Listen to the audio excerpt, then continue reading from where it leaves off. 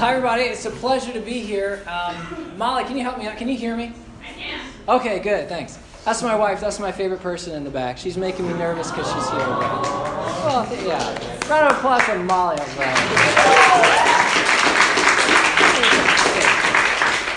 So I'm Peter McHenry, and I'm an economist here on the faculty. I know a lot of you, not all of you.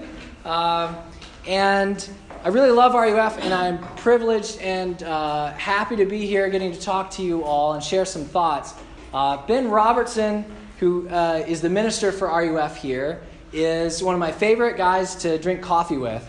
And we were talking about some thoughts that I could share with you all, and this idea of God and money came up. And one of the things that Ben was talking about in particular, he got the sense from talking to a bunch of students that we tend to compartmentalize a lot of ideas. And so we go to church maybe and we think spiritually about some things, but then there are other things that we don't really apply back and forth, and money is maybe one of those. So how do we think about the money that we have and how we use it and our aspirations for getting more in the future, or career choices, educational choices, graduate school, and things like that? And let's think about maybe decompartmentalizing those things a little bit. And so that's the topic for today.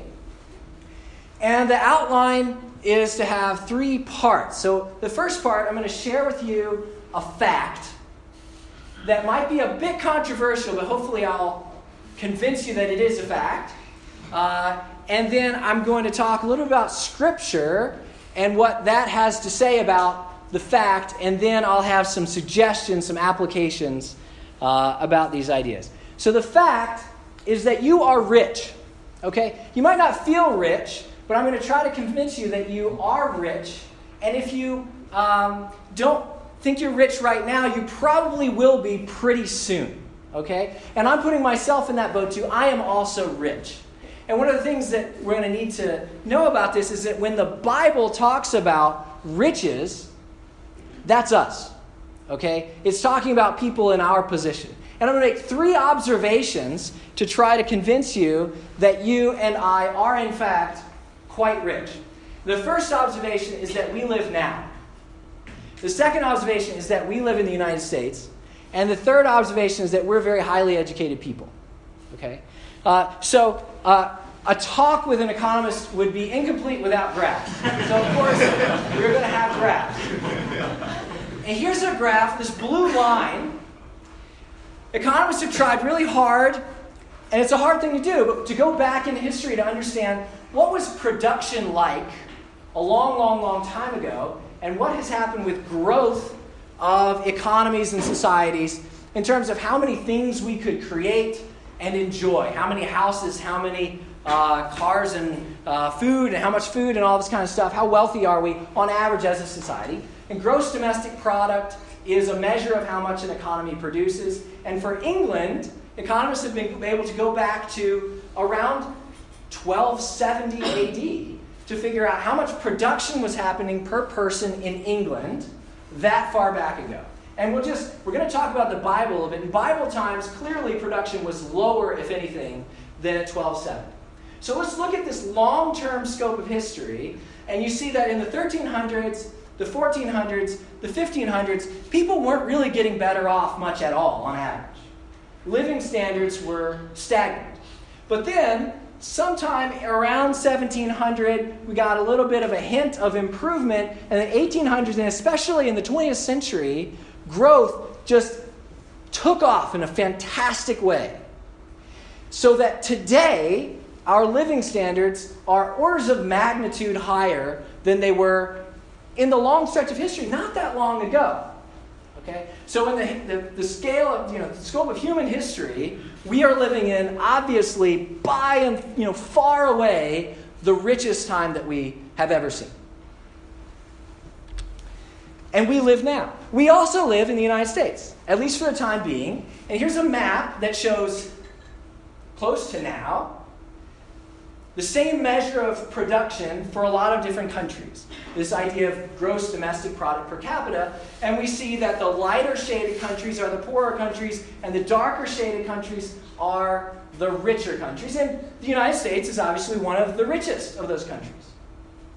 So we live in the richest time in human history in one of the richest countries that there is.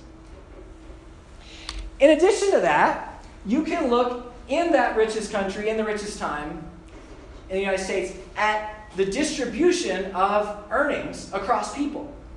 And one of the big findings that we have in every data set we ever look at, I looked at the 2014 American Community Survey. So the Census Bureau asks tens of thousands of people, more than that, scores of thousands of people, how much money do you make, what's your job, what's your education level, all these kinds of things. And we can take a median of earnings by education level. And you find in all data sets you look at in the United States and a lot of other countries that the more education you have, generally, the higher your earnings, the higher your income is as well. Now, everybody in this audience is very close to having a bachelor's degree. And so if I look at high school or less, if you get some college or an associate's degree, on average people earn more money. But there's this big jump if you get a bachelor's degree in expected earnings at a job, and that since we have, people who are highly educated tend to marry other people who are highly educated, household incomes are even higher for people who are highly educated. So, we live in the richest time in the history of the human race. We live in one of the richest countries, and many of us are some of the wealthier people in the country. And if we're not right now, we will probably be pretty soon. Okay? So, when the Bible talks about riches, we should probably pay attention. These are things that probably speak into our lives in a particular way. Because relative to the people Jesus was talking to, we're doing pretty well. We're doing fascinatingly, unimaginably well. Wealth-wise. Okay? So that's the fact. These are more facts. And this is Margaret. So this is my daughter Margaret a few years ago, Christmas morning. So I want to share with you the Christmas morning problem. Molly and I were, we have 3 kids, which are wonderful, and we would go at Christmas, and our parents, who are the grandparents of our kids, of course, would lavish gifts upon the children, right? Just everything the children could possibly ask for, they got. And then they got more, and then they got even more, and more than that, right? And so at the end of Christmas, you had this, right? So this is Margaret, this is Caroline. All of their many, many toys. That's just the stuff that, didn't fit in the trunk, right? And it's kind of exhausting to have all of this stuff. And I was tempted to say, Mom and Dad, can we please tone down Christmas a little bit? I'm a little worried about the souls of my children. They're going to become entitled. They're going to become, grasping, greedy, stuff-oriented people. Let's try to teach them how to live a little bit more frugally. Let's try to teach them how to live with a little bit less stuff. But before I approached my parents and my in-laws about that, I thought, actually, will my children mostly struggle with want and need and going without? Probably not. They live in this very wealthy time, in this very wealthy country. They're probably going to be highly educated because the children of highly educated people tend to be highly educated. They're probably going to do well. And so their struggles in life are probably going to be more about doing with than about doing without. So maybe it would be a better idea to try to get our kids to live wisely and flourishing lives in the midst of plenty, to deal with this well and wisely, rather than to try to kind of make up some sort of artificial scarcity and, we're not as wealthy as we really are. Pretend. And our kids actually like this as well, because they get a lot more gifts. So that works well. So, Scripture. Hopefully I've convinced you that we're quite rich. And Scripture has a lot to say about riches. For example, Jesus was giving a parable to his followers, and he was explaining the parable I think Ben talked about this particular parable not long ago. And this is the parable of the soils, the parable of the sower. Jesus was saying, look, there's this sower who's scattering seeds on these different kinds of soil, and different things happen to these different seeds. And people said, what are you talking about, Jesus? And he's explaining that. And he's explaining one of those soils. And he said, as for what was sown among the thorns, what I'm illustrating here is, this is the one who hears the word. So here's the message of Jesus, good news. But the cares of the world and the deceitfulness of riches choke the word, and it proves unfruitful. So the deceitfulness of riches are getting in the way of people adopting, incorporating into their lives the life-giving message of Jesus. Which is really scary, bad stuff. If that is us. Similarly, Paul was writing to Timothy, giving him advice and wise counsel, and then he's describing a lot of things. He says, the love of money is a root of all kinds of evil. It is through this craving that some have wandered away from the faith and pierced themselves with many pangs. Okay? So we have money and riches which are associated with missing out on the message of Jesus, and also money which is associated very closely with evil. And we are very moneyed rich people. We ought to pay attention. These passages probably ought to make us kind of uncomfortable, I think. Okay? So, are riches really bad? Is money bad and dirty and ugly? My proposition to you is that no. Riches are not really bad in and of themselves. There's nothing wrong with riches. There's nothing wrong with wealth. One way to see that is that when Paul is writing, he's not saying money is the root of all evil. Some people say, oh, money is the root of all evil. Money's bad, right? No. He doesn't say that. He says the love of money is a root of all kinds of evil. So there's probably evil that's not got money in the root. And there's also it's the love of money. It's not really money itself that's the problem. And furthermore, when we look at Scripture, we see a lot of examples of people who are quite wealthy and also righteous in some ways. And God doesn't really blame them for their wealth. In fact, sometimes God gives them wealth as a particular blessing in the way he wants to give his message. And sometimes God uses people's wealth in the Bible for his purposes. So Joseph of Arimathea was a pretty wealthy guy, had a burial plot, and he donated it for Jesus' body, right? So he's using his wealth. He's not being criticized. He's actually using it here. Job, for example, was super, super wealthy and was a very righteous man. And his wealth didn't make him unrighteous or anything like that. He wasn't evil because he was wealthy. He was just wealthy. Then he lost a lot of it, and then he got it back, right? Even more. So I wouldn't say that riches are in and of themselves bad, but the Bible necessarily warns us a lot about riches and their effects on us, potentially.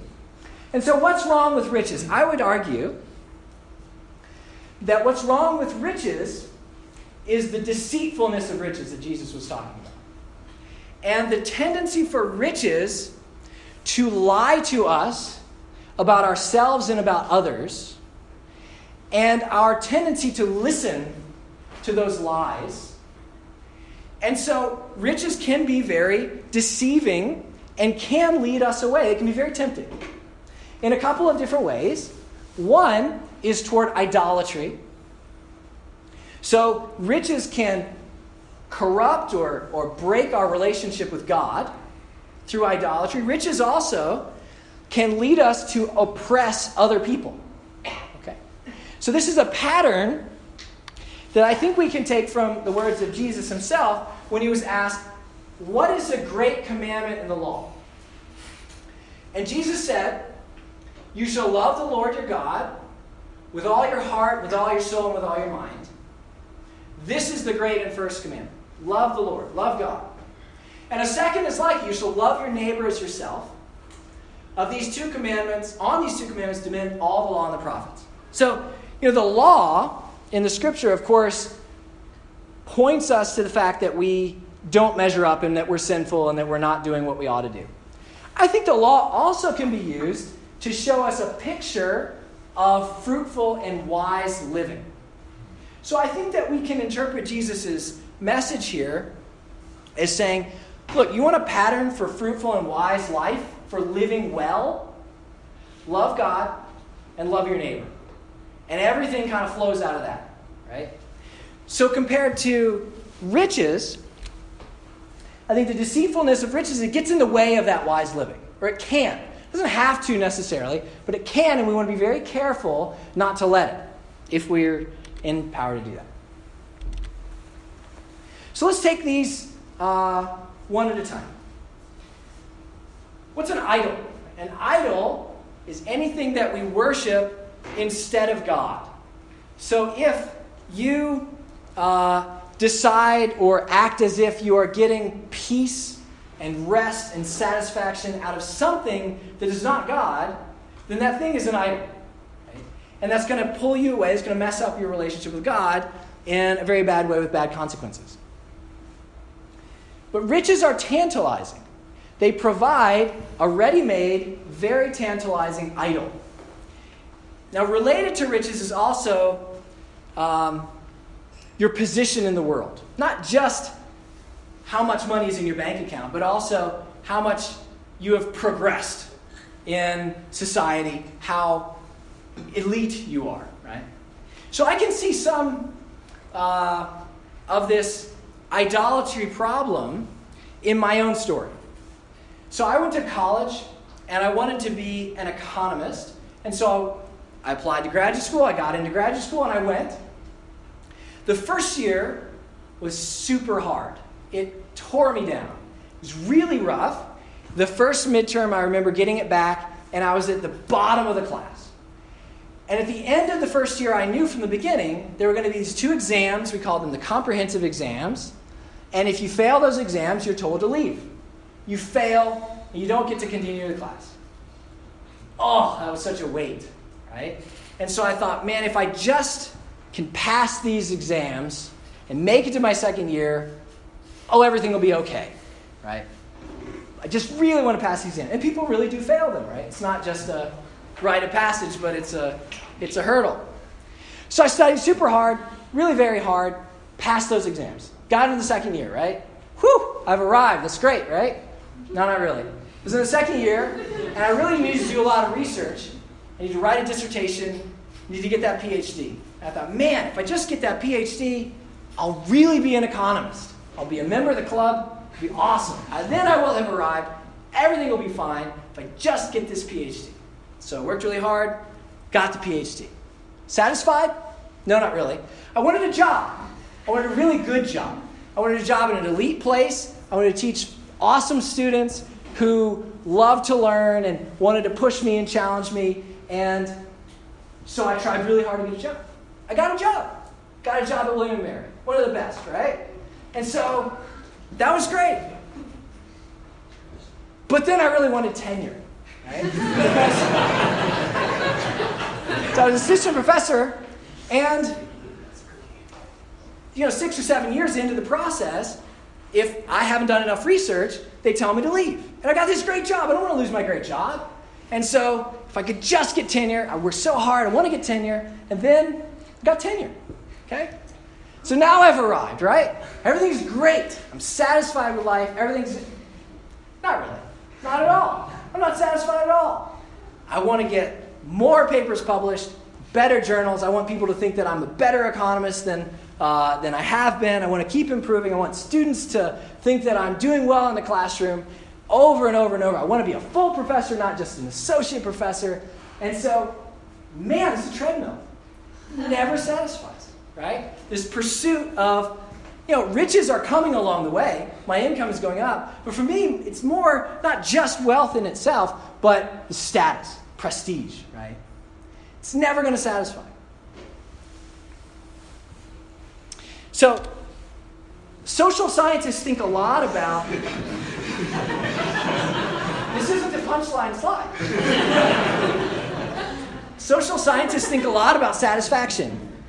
And we think a lot about how people perceive their utility or how well they're doing in life. And this is a graph that describes the idea of prospect theory, which two psychologists, Daniel Kahneman and Amos Tversky, invented. And it's a great model that describes satisfaction that people can get, how people evaluate their lives, and I think can have some explanatory power for us today. So prospect theory hypothesizes that people evaluate their experiences as gains or losses relative to some expectation, which we call the reference point. So people in any situation make some expectation about what is going to happen to them. That's their reference point. And if they do better than they expected, that's really good and they feel happy. Their values here, their value goes up if they gain relative to their expectation. So we can imagine the reference point is the job and the wealth level I have right now. And if I get more, then I'm happy. That's good. That's a good outcome. My satisfaction increases. And it increases pretty fast, but then, of course, the more money I get, the marginal satisfaction diminishes a little bit. I get a decreasing sensitivity to increases, right? Now, losses go obviously the opposite way, but in prospect theory, when you have a loss relative to your expectations, so you don't quite meet something, say you lose your job, like I didn't get tenure, right? Then your satisfaction goes way down, and it goes faster than satisfaction goes up when you get a gain. So this is prospect theory's idea of loss aversion. And this is a very powerful motivator. I really don't want to lose my job, not get tenure, so I'm going to work really hard to avoid this loss. Now, one of the problems, and the main reason I bring this up, is what is our reference point? When we're thinking about getting satisfaction from riches, I observe myself, and I think I observe other people, setting their reference point as their goal or their status quo, where they are now. And so when I go through each step in my life, I passed those comprehensive exams, but soon after I just kind of got complacent about that. Sure, I'm the kind of person who passes comprehensive exams. Now, that's my reference point. I'm not really happy about that anymore. That happiness has sailed, right? So now, I really want to get a PhD. And now once I have a PhD, I'm pretty complacent with that. It's not really giving me much joy anymore. I've got to do something else. I've got to do something else. I've got to do something else. So the problem with riches is that they are tantalizing, and they will tell you lies about yourself. And they will tell you you're not okay, you need more, and more, and more, and you are kind of what you create for yourself and what you make. So how do we deal with this?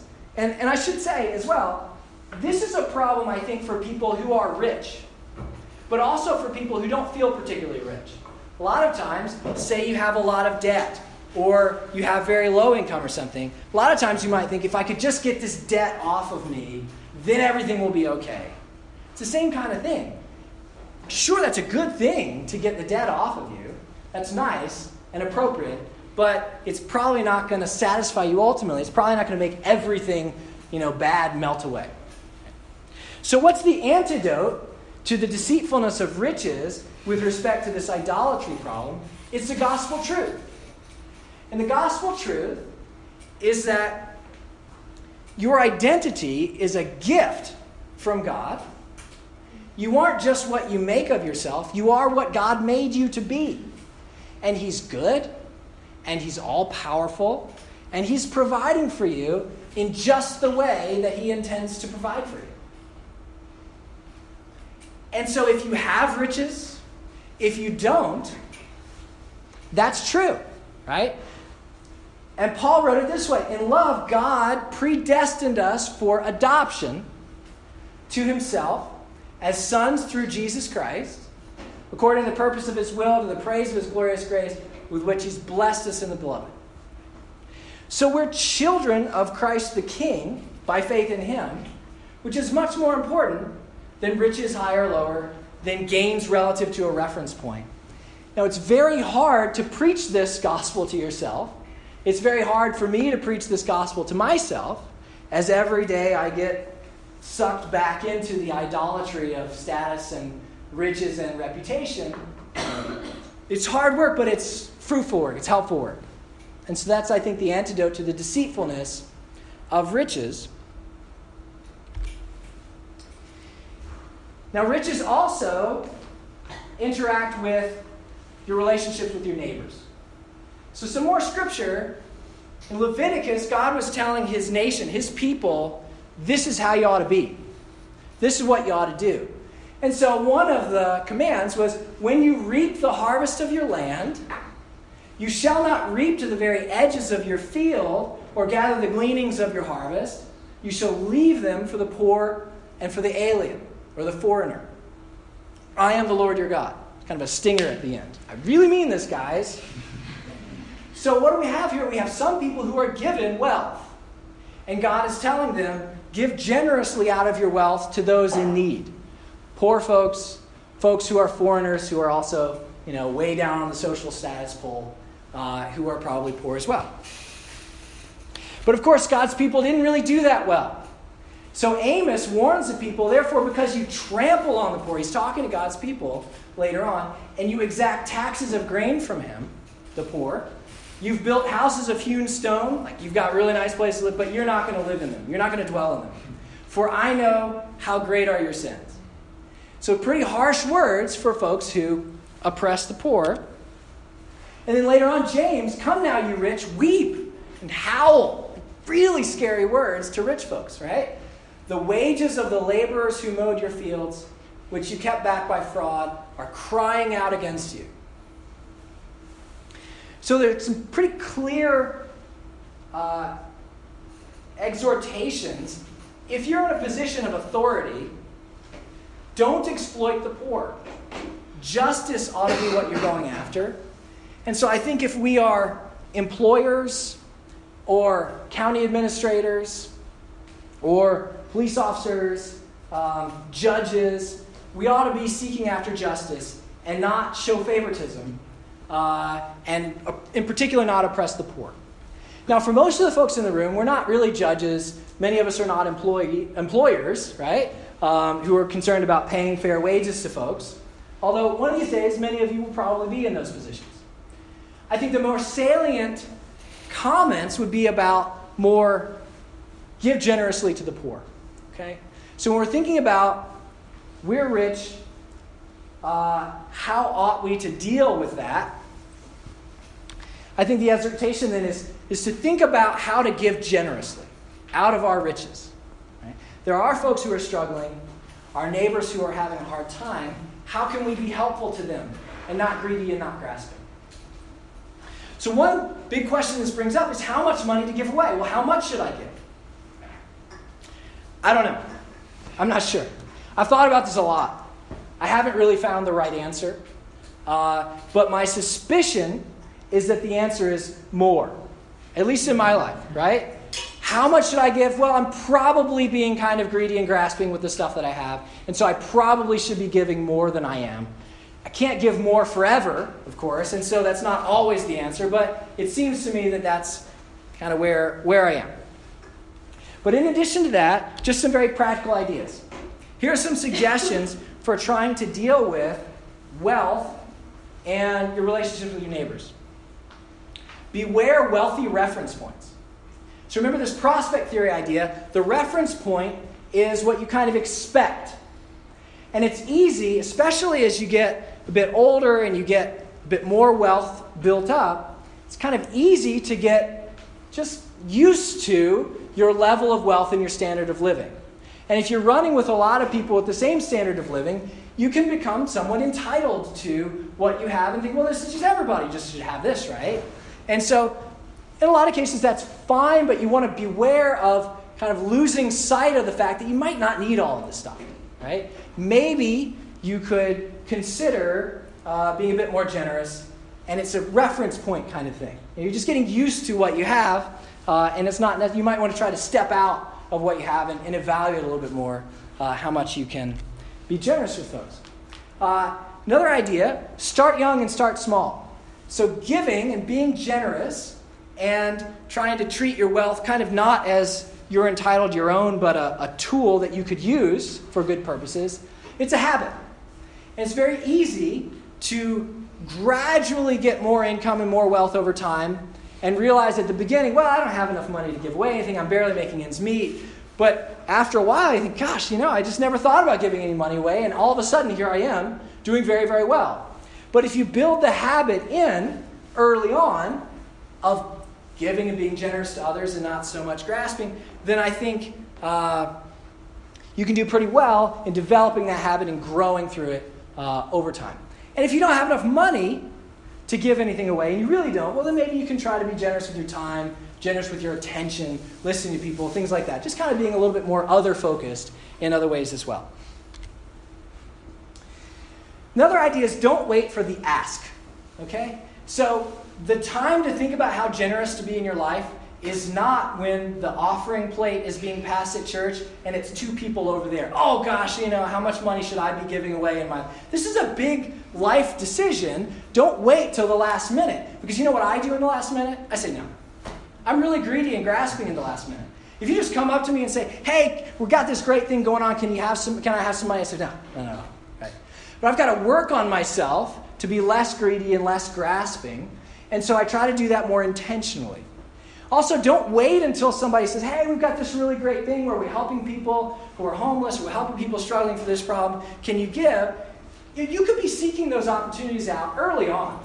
Not waiting for them to come to you and ask, but just say, hey, you're doing this great stuff. Can I come alongside? Can I help out?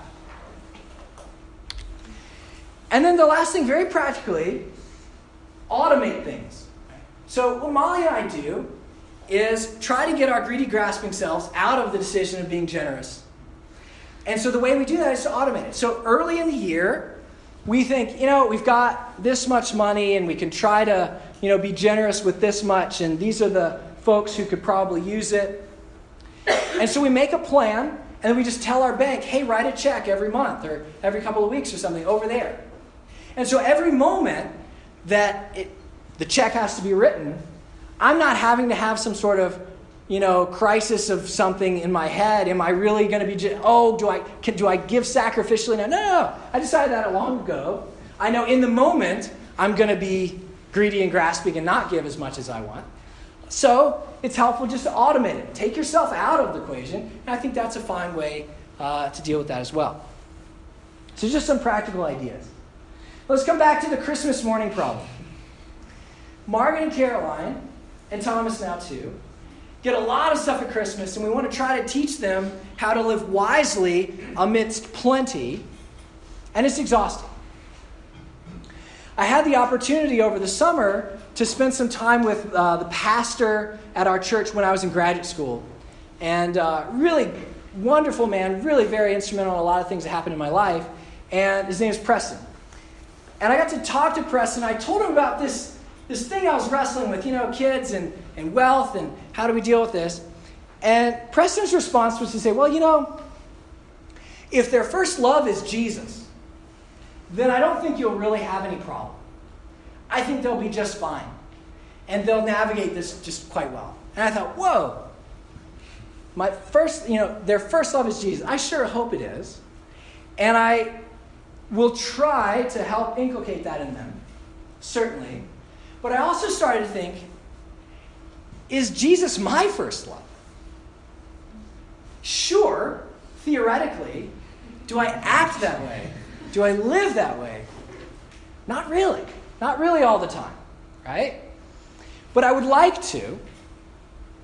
And I also know that if I did live as if Jesus were my first love, and not so much idols, and not so much prestige, and not so much what people think of me, and not so much wealth or my savings account, then I think I wouldn't really have a problem with wealth disrupting my relationship with God. And I wouldn't really have a problem with wealth disrupting my relationship with others, because wealth would be kind of neither here nor there.